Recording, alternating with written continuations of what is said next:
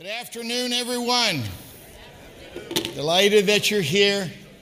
It's already been a wonderful day. We're very grateful for this faithful church and all of you sweet people that come here again and again and again. Will you stand with me, please? Now, the birth of Jesus Christ was on this wise. When as his mother Mary was espoused to Joseph, before they came together, she was found with child of the Holy Ghost. Then Joseph, her husband, being a just man and not willing to make her a public example, was minded to put her away privately. But while he thought on these things, the angel of the Lord appeared unto him into a dream, saying, Joseph, son of David, fear not to take unto thee Mary thy wife, for that which is conceived in her is of the Holy Ghost. And she shall bring forth a son, and thou shalt call his name Jesus. And he shall save his people from their sins. I want to speak to you on the subject, one of a kind. One of a kind. God bless you. You may be seated.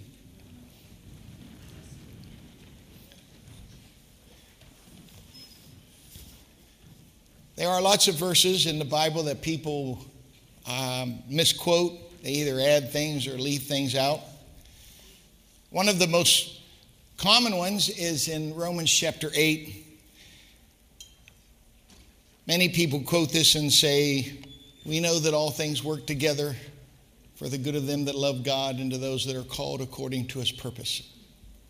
But that's not what it says. It says, we know that all things work together for good to them that love God. It doesn't say to them who are called according to his purpose. It says to them who are the called according to his purpose. It is talking to a very, very specific group of people. Church, another word for church is ecclesia. Simply means the called out ones. And Peter referred to this in chapter 2 and verse 9. He said that we are a chosen generation. Now, if you've been around here for any length of time, you know that I enjoy going to places in the Bible where most people don't visit unless maybe they're reading the Bible through that year and they have to read it. Most people do what I've done. Matthew chapter 1 for most people starts in verse 18. Now the birth of Jesus was on this wise. Most people don't read the first 17 verses. It's boring progenitry. It's boring family. This begat this and this man begat this, and most people don't spend time with it. However, if you will take time to read those first 17 verses. In those, it'll say something like this. There were 14 generations between Abraham and David. And there were 14 generations from David until the carrying away into Babylon. And there are 14 generations from the carrying away into Babylon unto Christ. 42 generations. However, if you count the names that are recorded in Genesis chapter 1, verse 1 through verse 17, there are 41 names. The reason for it is very obvious. Jesus Christ has no nieces. He has no nephews. He is never referred to as Uncle Jesus or Grandpa Jesus. Jesus has sons and daughters.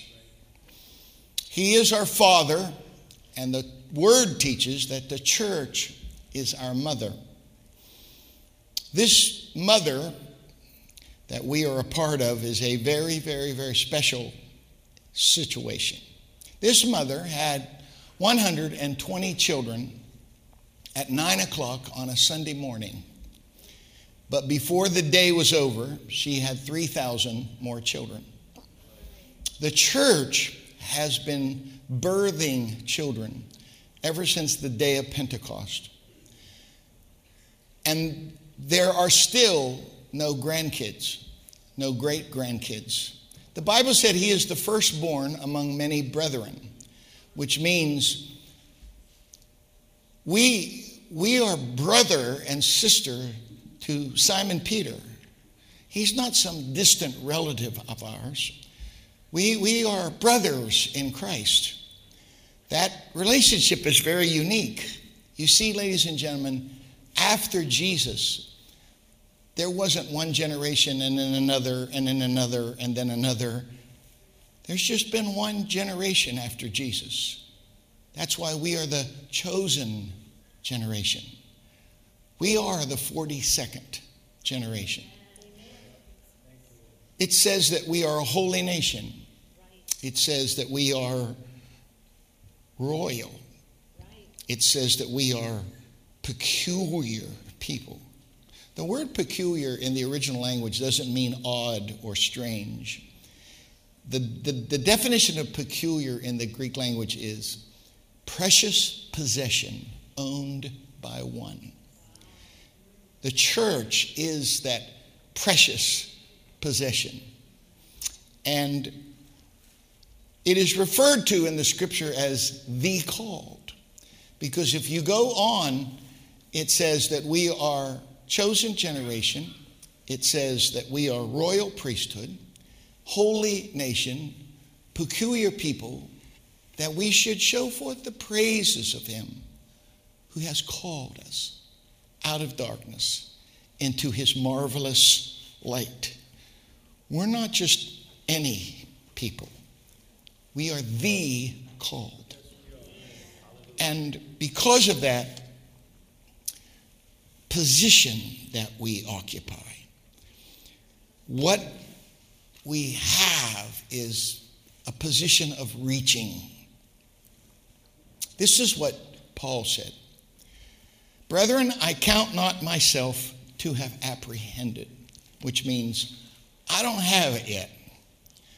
But this one thing I do, forgetting those things which are behind, I reach forth or ahead of me unto those things which are before me. I've met too many people in my travels through the years whose reaching is restricted because they are forever tied and tangled to the past. Paul said, my reach is relegated to the future. He said, I'm not thinking about anything else. There are 259 other points, or I guess 359 points in the cosmos. And then there's 360. You can't do this like a broom to where there's just points going everywhere. It's got to be like a spear. This one thing I do. I'm going to forget everything else. I'm going to forget everything that's behind me. And I'm going to reach into tomorrow. I'm going to reach into the things which are before. Our reach, ladies and gentlemen, we will be severely hampered and limited if we're constantly comparing it to our past. Look at your neighbor and say, we are not inadequate. And I'll tell you why. Because the word says we are complete in him. There are no chinks in the armor. There are no flaws. There are no deficiencies. We are complete in him. You and I have been tasked and trusted with being the harvesters in this city. Hallelujah. There's a place in the book of Revelation where he said, if you won't shine, I'll take away your candlestick. Which to me means God would rather have a city in darkness than to have a church in that city that won't shine. Our job is to shine, to bring wholeness and healing, to be harvesters in this city. And I'm convinced that his presence is in this room today to heal your heart, to loose your hands, so that we can do the work that we've been called to do.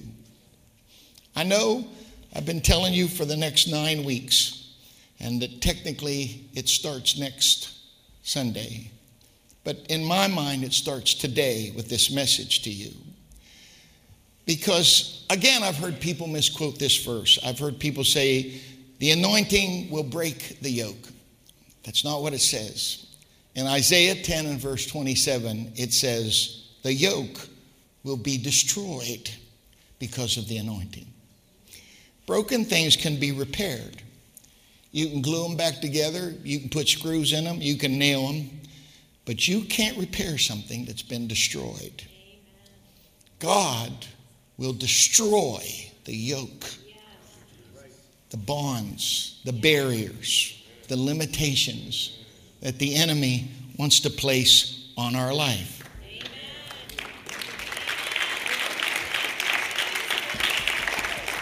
Because Satan is known as the prince of the air.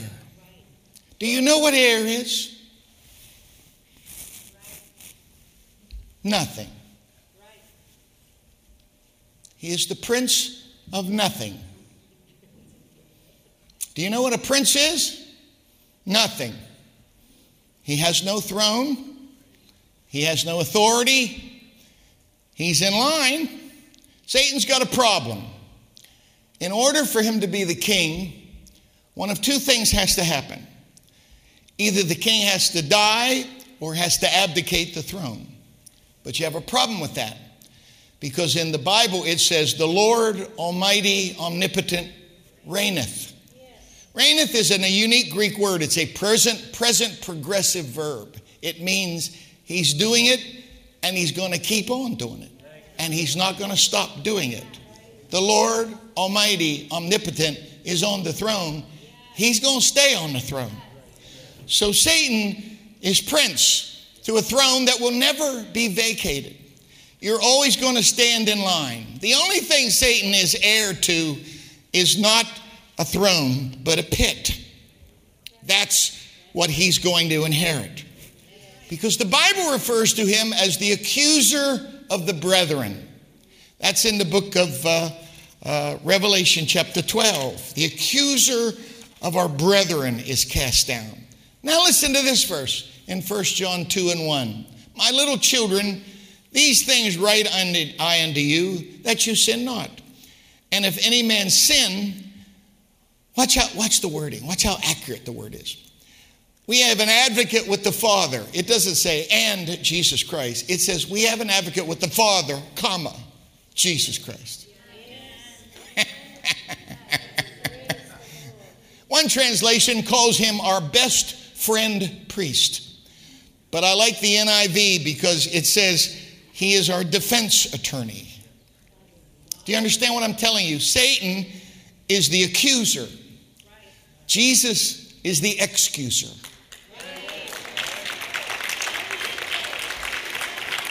What the enemy keeps accusing you of, the advocate will forgive and excuse you of.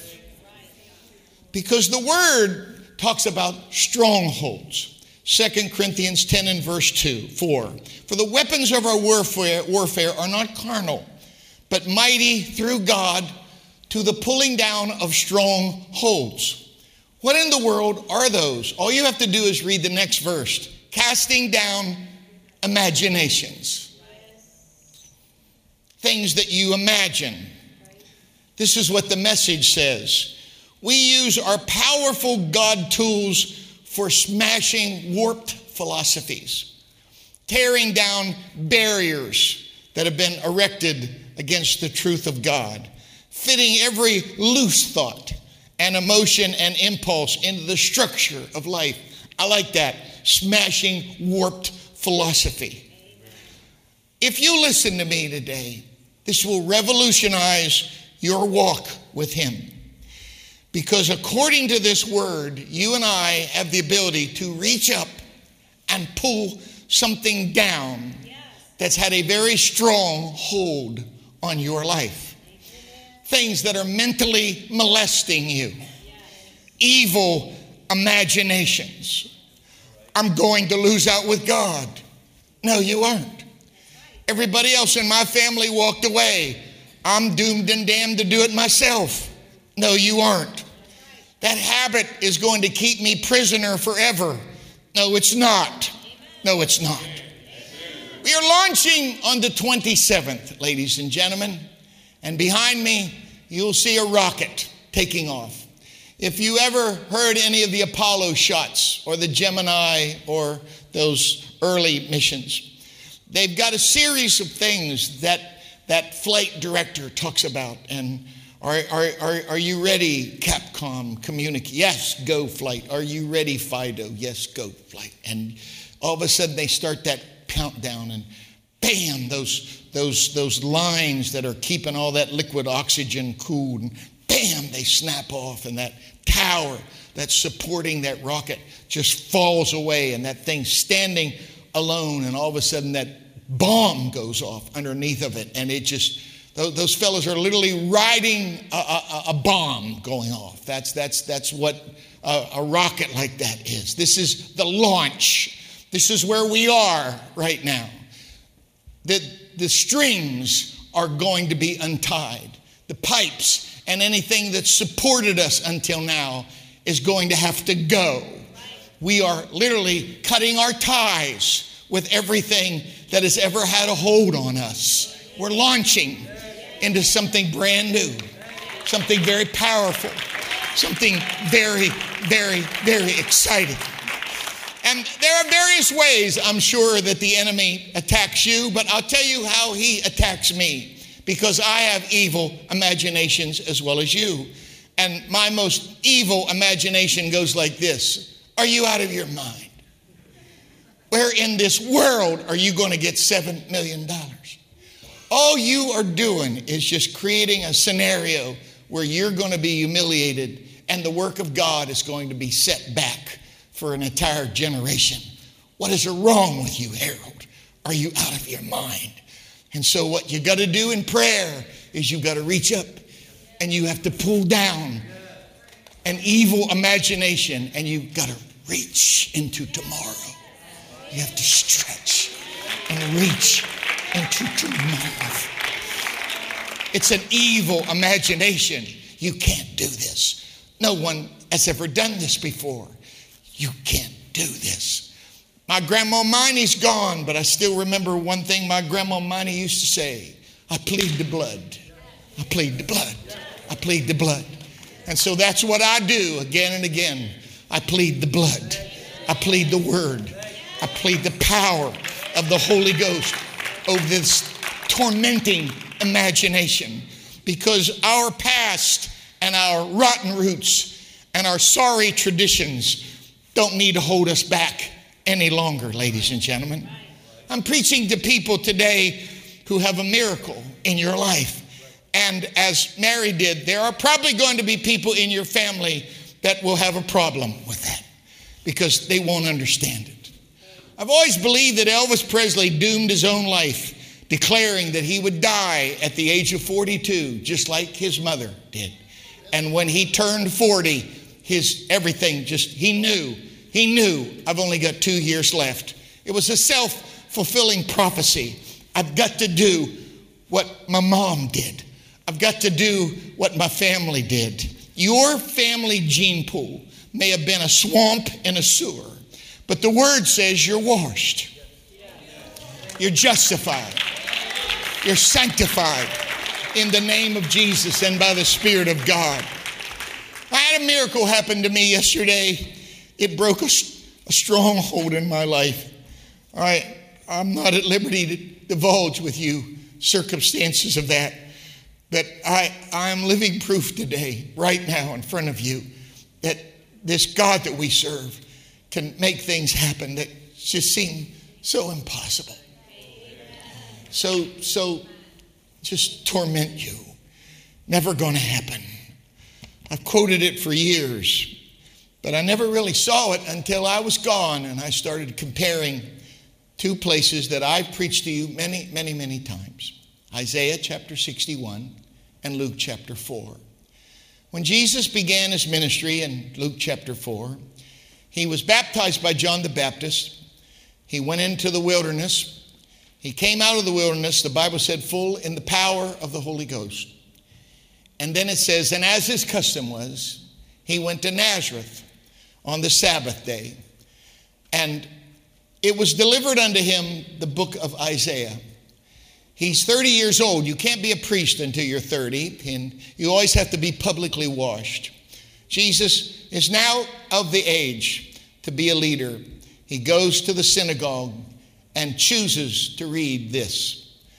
This is what it says in Isaiah 61. The Spirit of the Lord God is upon me, because the Lord hath anointed me to preach good tidings unto the meek. He has sent me to bind up the brokenhearted, to proclaim liberty to the captives, and the opening of the prison to them that are bound. Now I'm going to read to you what Jesus said. The Spirit of the Lord is upon me, because he hath anointed me to preach the gospel to the poor. He has sent me to heal the brokenhearted, to preach deliverance of captives, recovering of sight to the blind, and to set at liberty them that are bruised, to preach the acceptable year of the Lord. Amen. There's lots of similarities in the beginning. It's what my Aussie friends would call spot on. Isaiah said, he sent me to preach good tidings unto the meek. Jesus tweaked it a little bit, which he's allowed to do because he's the Word, you see. And if it's your word, well, you can tweak it. I can't take those liberties with his word, but since it's his word, he can, and he did. Because he said, I've been anointed to preach the gospel, not the good news, or good tidings, but I've been sent to preach the gospel, not to the meek, but to the poor. He tweaks it a little bit, but it's pretty much the same. And then he said, he has sent me to heal the brokenhearted. Isaiah said, bind up the brokenhearted. So we're very, very, very close right here. And then he says, to proclaim liberty to the captives. That's what Isaiah said. And that's what Jesus said, to preach deliverance to the captives. But then Isaiah said this, to open the prison to those that are bound. Jesus didn't say that. Jesus said to set at liberty them that are bruised. Isaiah said it would be a prison, but he didn't describe what the prison was all about. He didn't describe why you were in prison. Jesus did. You got bruised. You got bruised. Said that there's going to be the vengeance of God, acceptable year of the Lord. In other words, God's upset about something. What is he upset about? That you got bruised. And he is here to free you from the bondage of the bruise. If you get bit, I've been bit by a snake before. I've never been bit by a venomous snake. I was in Oklahoma about a month ago, and the pastor there showed me, he said, this was my latest catch. And he had a rattlesnake.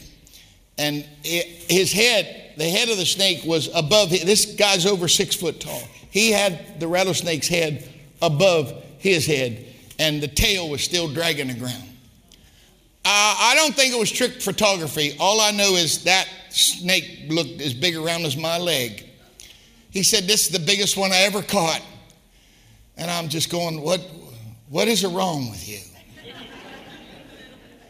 Because I don't know about you, but be he big, be he little, I hate snakes. I hate them. All these people that can hold them, isn't this a beauty? No, man. If I see a snake on the road and there's not other cars, the dude's getting run over. I'll back up and I'll run over him again. If that don't work, I'll back up, go fast, slam on my brakes, and slide my tires across him. If I got a gun, I'm going to shoot him. If there's a rock, if there's a stick, I'm going to stone him, I'm going to whack him. I'm going to kill him. I hate snakes. I've never seen anyone bitten by a poisonous snake. I've seen it on YouTube. And let me give you a for example here. Let's say you get bitten by a poisonous snake. You have two choices. You can either get mad and upset and do your best to run that dude down, jerk him out of his hole, and let your heart rate get about twice normal and just beat the living fire out of him.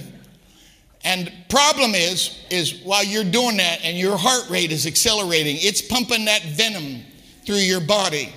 And yes, you will kill the snake, but you're going to kill yourself in the process. The other option is you do your best to stay calm and cool and make your way to a physician that's got the antivenom that can fix your problem. My lesson is simple. Quit dedicating your life to kill the critters that have bitten and bruised you in the past. Lift up your hands. Lift up your eyes to the physician that can mend what's going on in your life. Do not remain a prisoner of your past. Do not let the bruise of the past become your prison. Jesus came here to set us free.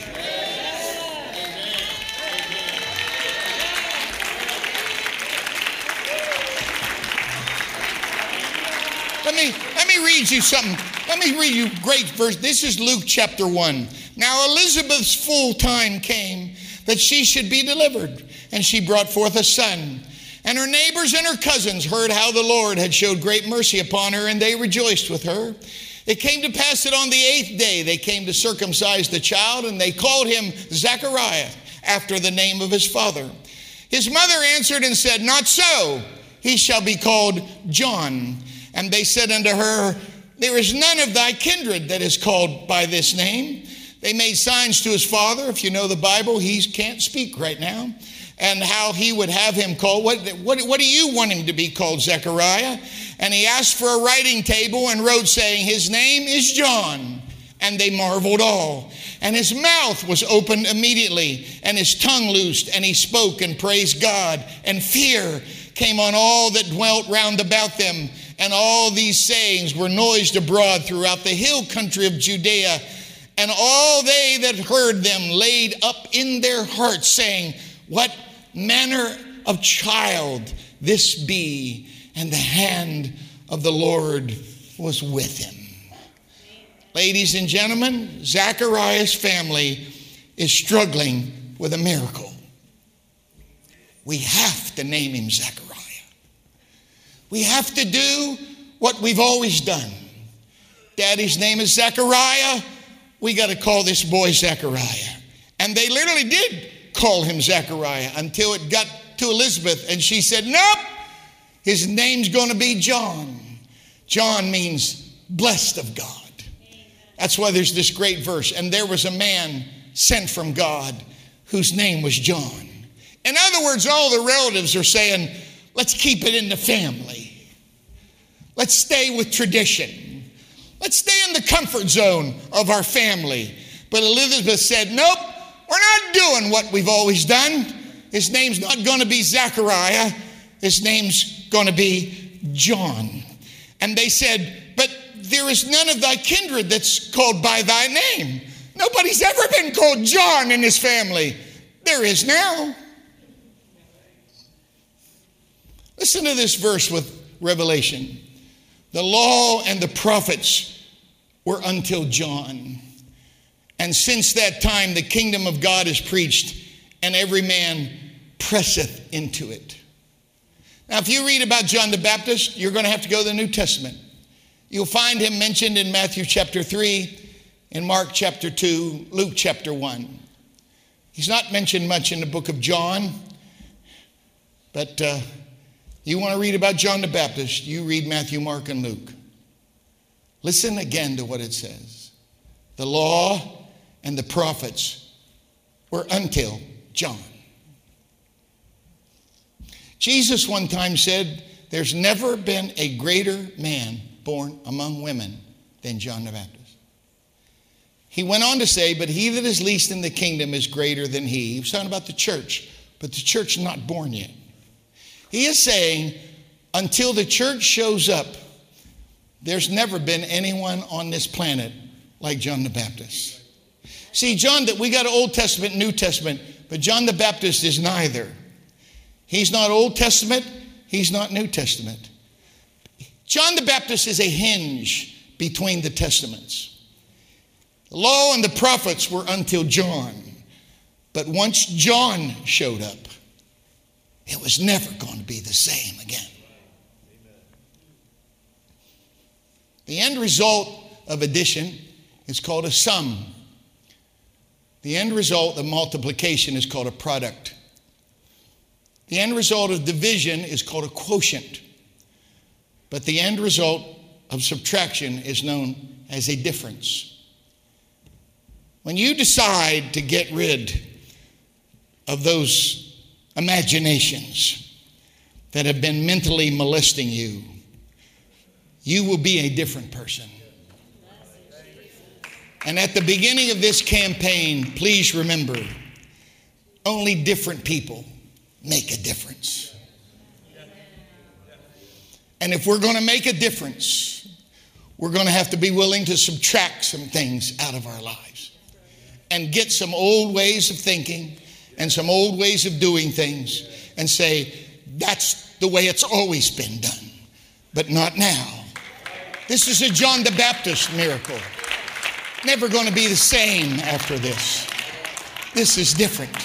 Because it says in Genesis 37, and Jacob dwelt in the land where his father was a stranger, in the land of Canaan. My mother's here today somewhere. Where are you at, Esther?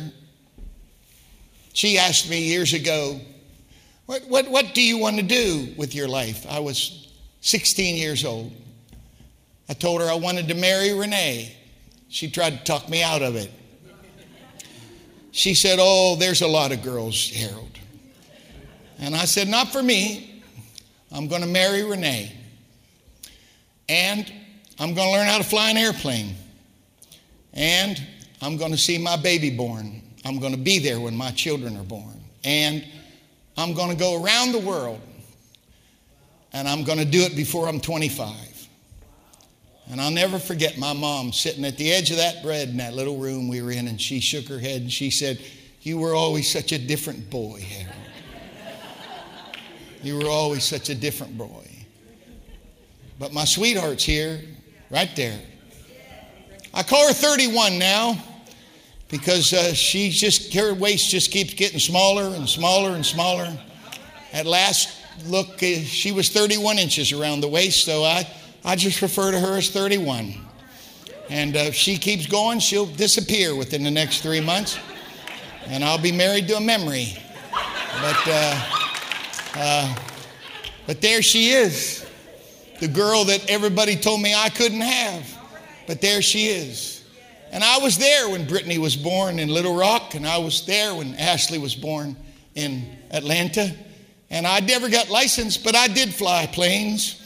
And on my 25th birthday, I was in Heathrow Airport in London, having gone all through China and all through Japan and all through the East, and came around the other side of the planet and then went into Paris and ultimately into New York City and celebrated my 25th birthday coming around the other side of this planet.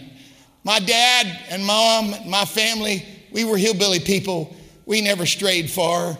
There was a joke in our family about a neighbor we had. He said, one of these days, I'm going to take a trip to Tiltonville. You have to understand that Wellsburg, West Virginia, is on the Ohio River. And right across the Ohio River, which was about a mile wide, my cousin and I, we used to swim it. It wasn't that far away. Just about a mile away from Wellsburg, across the Ohio River, was Tiltonville, Ohio. And my neighbor would say again and again, one of these days, I'm going to take a trip to Tiltonville. He died before he ever made it over there. That was just the way it was. You stayed, you didn't make trips, but God blessed me. And because of the gospel and because of God's calling on my life, I married that girl, and I've had a wonderful family, and I've been able to travel, and I've gone to places that my dad in his wildest dreams would have never, ever, ever believed. I sat with kids when I was 13 years old in a camp meeting in Ohio, And I told two of my supposed friends, Tim Newstrand and Huey Rose, I said, I'm going to preach here one day. And they got a big kick out of that. And they tormented me mercilessly for I don't know how many years. There's the big guy that's going to preach at that camp meeting. They thought that was crazy. But I preached that camp meeting 7 times since then. And I don't know where those other fellows are now, but I know what God did for me. Here's what the word says. It says that Jacob lived in a place that was strange to his father. I've been able to experience things that nobody in my family has ever been able to experience before. I could have said, I'm not supposed to do that because nobody's ever done that. No. This is different. See, ladies and gentlemen, do not let your family and your past and your memories hold you down. You can do more than visit. You can live. You can live in a place that is off the charts with everybody else in your family. God can do things in your life that no one in your family has ever done, ever. And you can live there. Oh, Jesus. Oh, we are not trying to repeat history. We're trying to make history. God has chosen you to see things and to have things and to experience things that no one else in your family has ever seen or ever possessed or ever experienced. And you're going to live there. You're going to live there. I don't want to be par for the course. I was taught all my life, you go play golf, you go to hell. And then I married Renee, and came back from our honeymoon. Her dad woke me up at 6 a.m. one day and said, if you're going to be my son-in-law, you're going to play golf. And he gave me an old 3-wood and a bag of shag balls, and away we went. And I still remember the first time I played golf, and I just whiffed that thing again and again, and I couldn't imagine baseball players swing at things going 95 miles an hour, and they still manage to connect with that thing. That golf ball does not move, and I couldn't hit that thing. And my father-in-law hit, others would hit. I determined in my heart I was going to figure out how to play that game. And because if you know anything about golf, it's called par. It's called par. Usually there's 18 holes on a golf course, and there's usually going to be, 4 par 5s. There's going to be 4 3s, and the rest of them are going to be par 4s. And if you can par every one of these holes and shoot 72, that's really, really good. But if you're going to make any money, you can't shoot par. You got to shoot under par. In the spirit, ladies and gentlemen, I don't want to be par. I don't want to do my best just to run with the pack. They say if you're not the lead dog, the scenery never changes. All you're ever going to see is the tails of somebody else that's in front of you. The struggle, ladies and gentlemen, is not to be normal and not to be similar. No. It's not difficult to see someone who's just a little bit ahead of you, and you maybe step out on a limb and say, I think I could do that. Or possibly look over your shoulder and see what's happened in somebody else's life and say, I believe I can do that. But can you imagine with me for something that has never happened here before? Yes. Mary, I want you to partner with me, Mary. I want you to step out of history, Mary. I want you to go beyond the normal and the average. I want you to share something with me, Mary, that has never happened before and will never happen again. This is a one-time shot, Mary. There's only going to be one Son of God that's ever going to be given to this world. Can you imagine with me, Mary, that what's going to come out of you is going to walk on water? Can you imagine with me that what's coming out of you can literally stop funeral processions? Can you imagine with me, Mary, that what's going to be born from your loins is going to be be able to open up deaf ears and open up blinded eyes and take demonic-filled prisoners of the graveyard and return them back to their wife and their children. Can you? But that's what did you say? How can this happen? I don't have a man. I don't have the right connections. I don't have the right associations. And he said, that which is born of you is going to be child of the Holy Ghost. I will come upon you. And that is the challenge of the Lord to this church right now. Are we willing to partner with God with something that has never, ever happened here before and may never, ever happen again? Are we willing to go beyond the normal? Are we willing to go beyond history? Are we willing to accept the challenge? Because I'm warning you, there are problems with the supernatural. We've got all these women here carrying children right now. Our wife talked to her niece a couple days ago. Kinsey, just a tiny little thing. She said, Aunt Nay, let me show you my bump. And took that little FaceTime and they're all laughing. Oh, Kinsey's got a bump. You know, I saw one of our precious ladies here just had a baby. I thought she was going to explode before that baby was coming. Can't you imagine what's going on in Joseph? Joseph, I got something to tell you. I'm going to have a baby, but I'm still a virgin. He's a good guy. He wants to put her away privately. You know, your bump's going to show pretty soon. I'll get you big closed, hang over your belly for a while. We'll find a hospital somewhere where you can have the baby discreetly. And the Lord said, no. We're not hiding this. Yes. I did that. Amen. Nobody did that except me. I did that. I want her walking down the street. I don't care what the rumors are. I don't care what the sneers and the jeers and the sarcasm is. I don't care. I did that. I did that. Are you willing to partner with me and the Holy Ghost right now for whatever our future may hold? But to understand in our heart of hearts, because I'm convinced there was a discussion went on. Now, Lord, you know, no man is capable of processing that kind of information. And he said, I know, that's why I got angels. And them angels went down there and said, Joseph, don't you be afraid to take her as your wife. She's filled with child of the Holy Ghost. Do not be very surprised in the next weeks and months. We're going to have special circumstances. The servicemen call it in harm's way. You get hazard pay. This is where we're going. We're going to do battle with the enemy of this community that wants to do anything but allow us to build a new temple for the glory of our King. I'm asking you to partner with me and with the Holy Ghost. Let's put something up in there. And I'm not just talking about metal studs and drywall and bricks and mortar. I'm talking about people.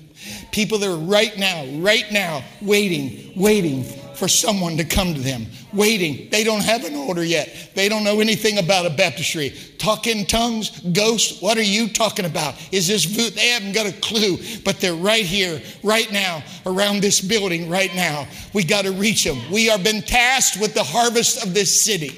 It's our job. It's our mandate. It's our mandate.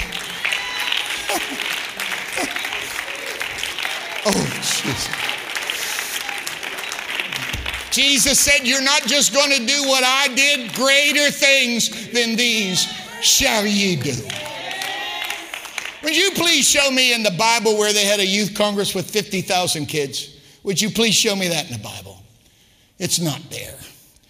3,000 got the Holy Ghost one time, 5,000 in another. There's a picture on the wall right out there. Just look at it. They had 600,000 people get the Holy Ghost in one day. It's not in the Bible.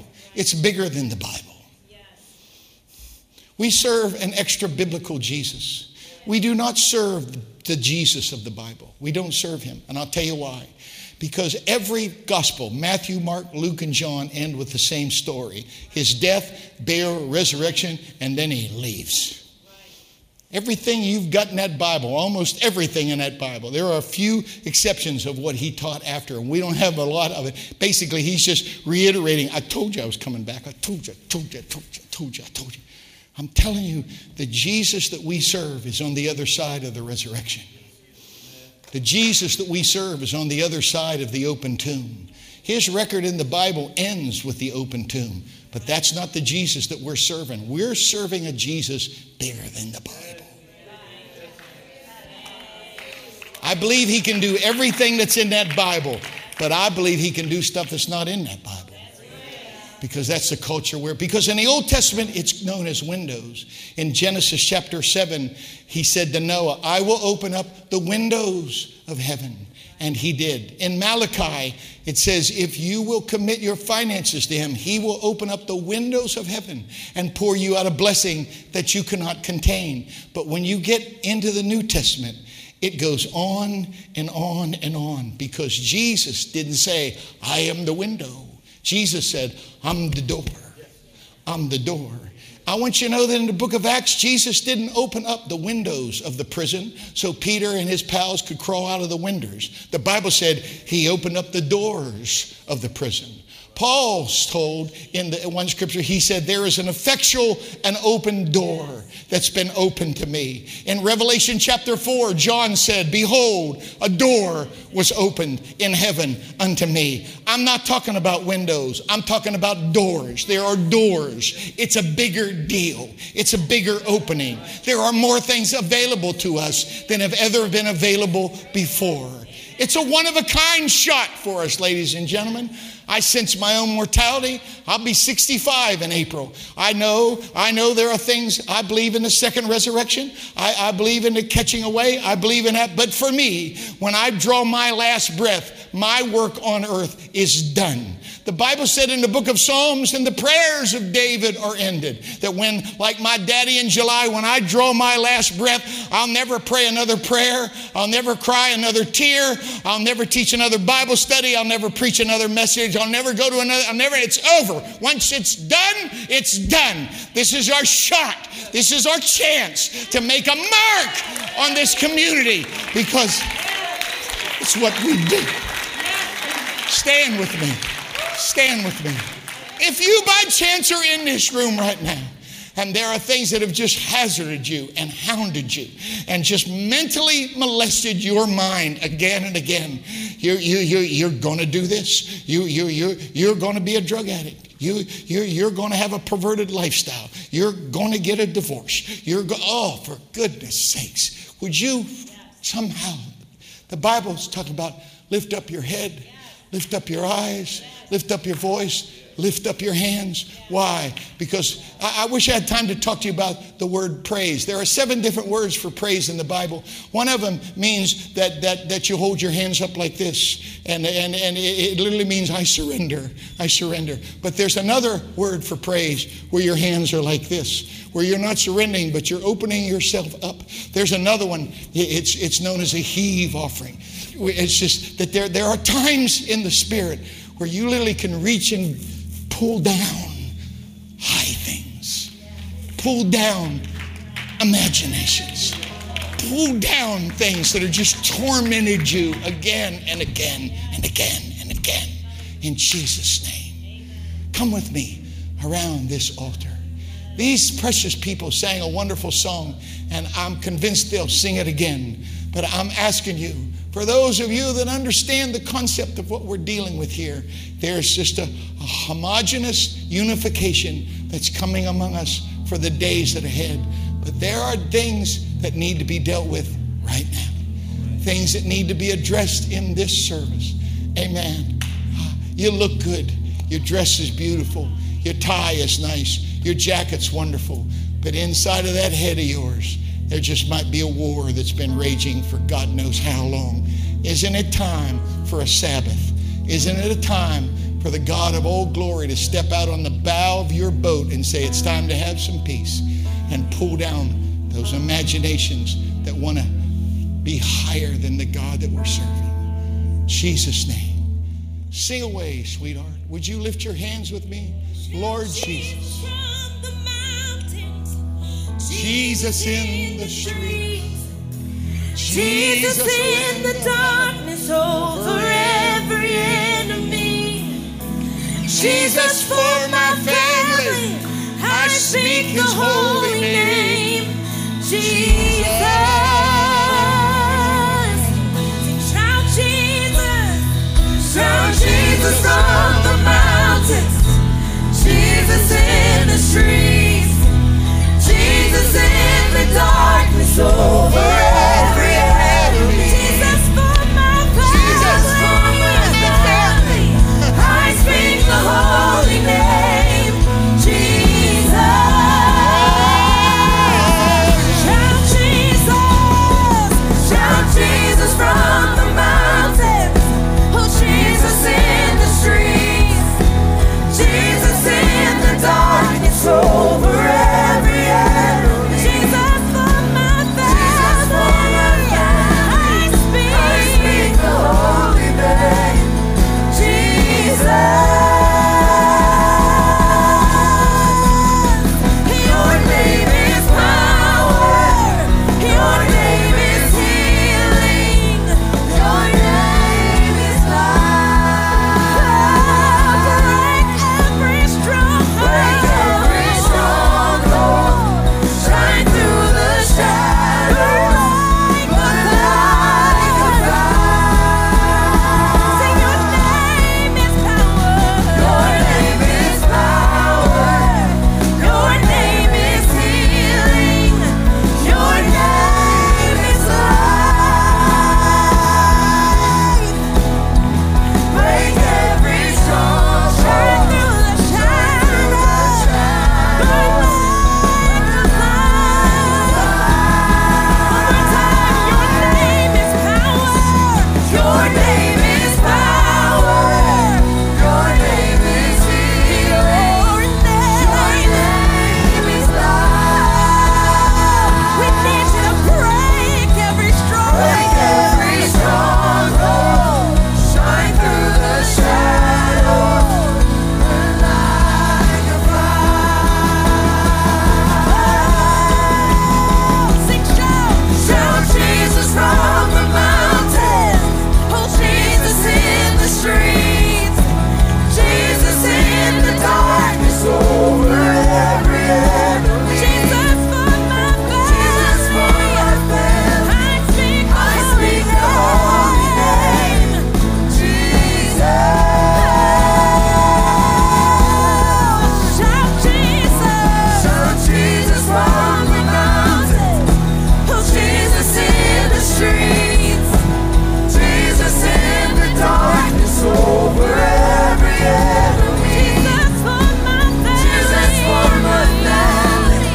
I speak the holy name. Jesus.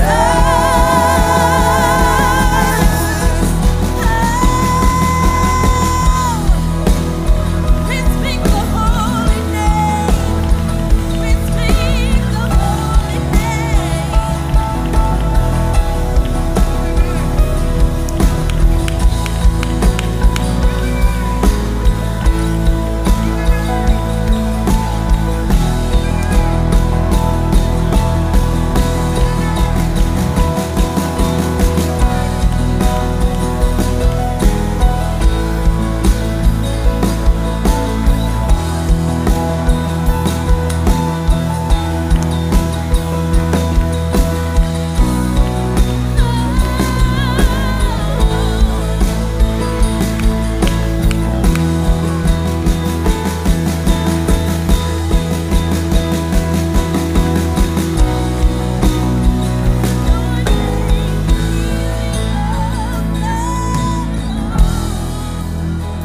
Thank you, Jesus.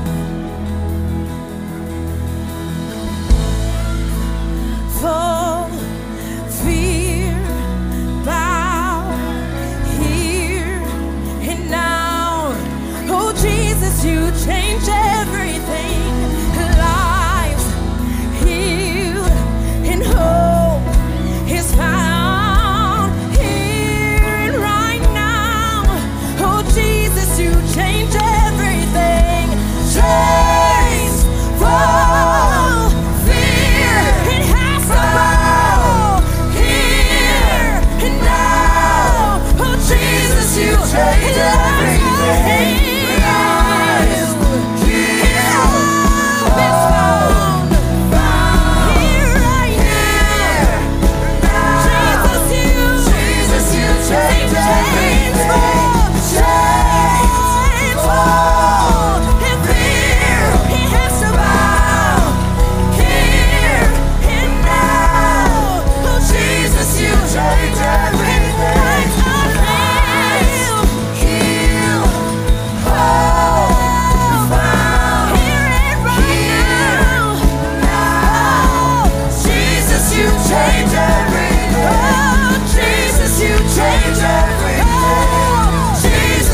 change everything. Jesus, you change everything. Jesus, you change everything. Jesus, you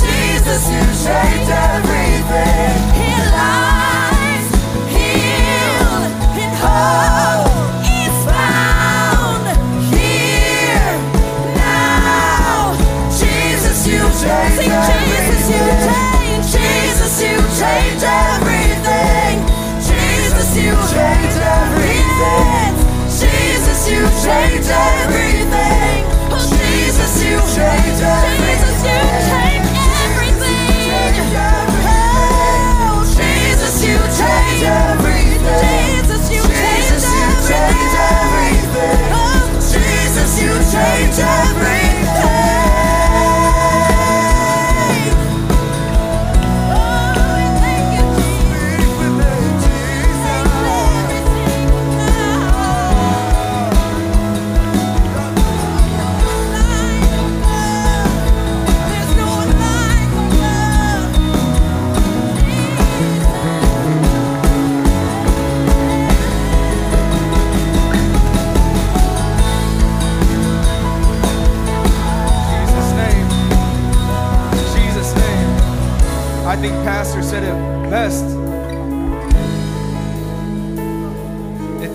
Difference, you need a subtraction. If there's something in your life that needs to change, we need to start by asking ourselves, what do I need to remove first? You see, God never made a ceiling. Ceilings are man-made. The potential on your life has built by only you and you alone. The voices in your head from other people, that's the only ceiling in your life. But God has never placed a ceiling on your mind, on your head, on your potential. It's time for us to get to a place where there is no ceiling. I truly believe that we have the ability to be used by God to change things that only God can change, used in ways that's never been recorded before, to do things that's never been done before. But it starts with a difference. My God, I don't want a difference in my life. I want to be the difference in someone else's life. Let's pray, church. In the name of Jesus, I'm asking you, God, to show us what we need to change so that I can be used by you. I want to be used by you. I want to know that I'm in the presence of God, anointing on my head and favor in my back. In the name of Jesus, I refuse to move without knowing that you're with me. What do we need to change, church? What do we need to take away? Forgive us of our trespass. Forgive us of our sin. In Jesus' name. Jesus' name. Man, if you're still praying, stay in these altars. There's something special that happens when you push again in the second hour. So if you feel God pressing on your heart, please stay. We'll stay up here all day if we need to. But for everybody else, man, I want to say thank you so much for coming to First Church. is not a one and done. If you can be here next week, please be here on time. And again, for everybody else who's still pressing in the presence, stay impressed. But for everybody else, thank you so much for coming. Have a great day.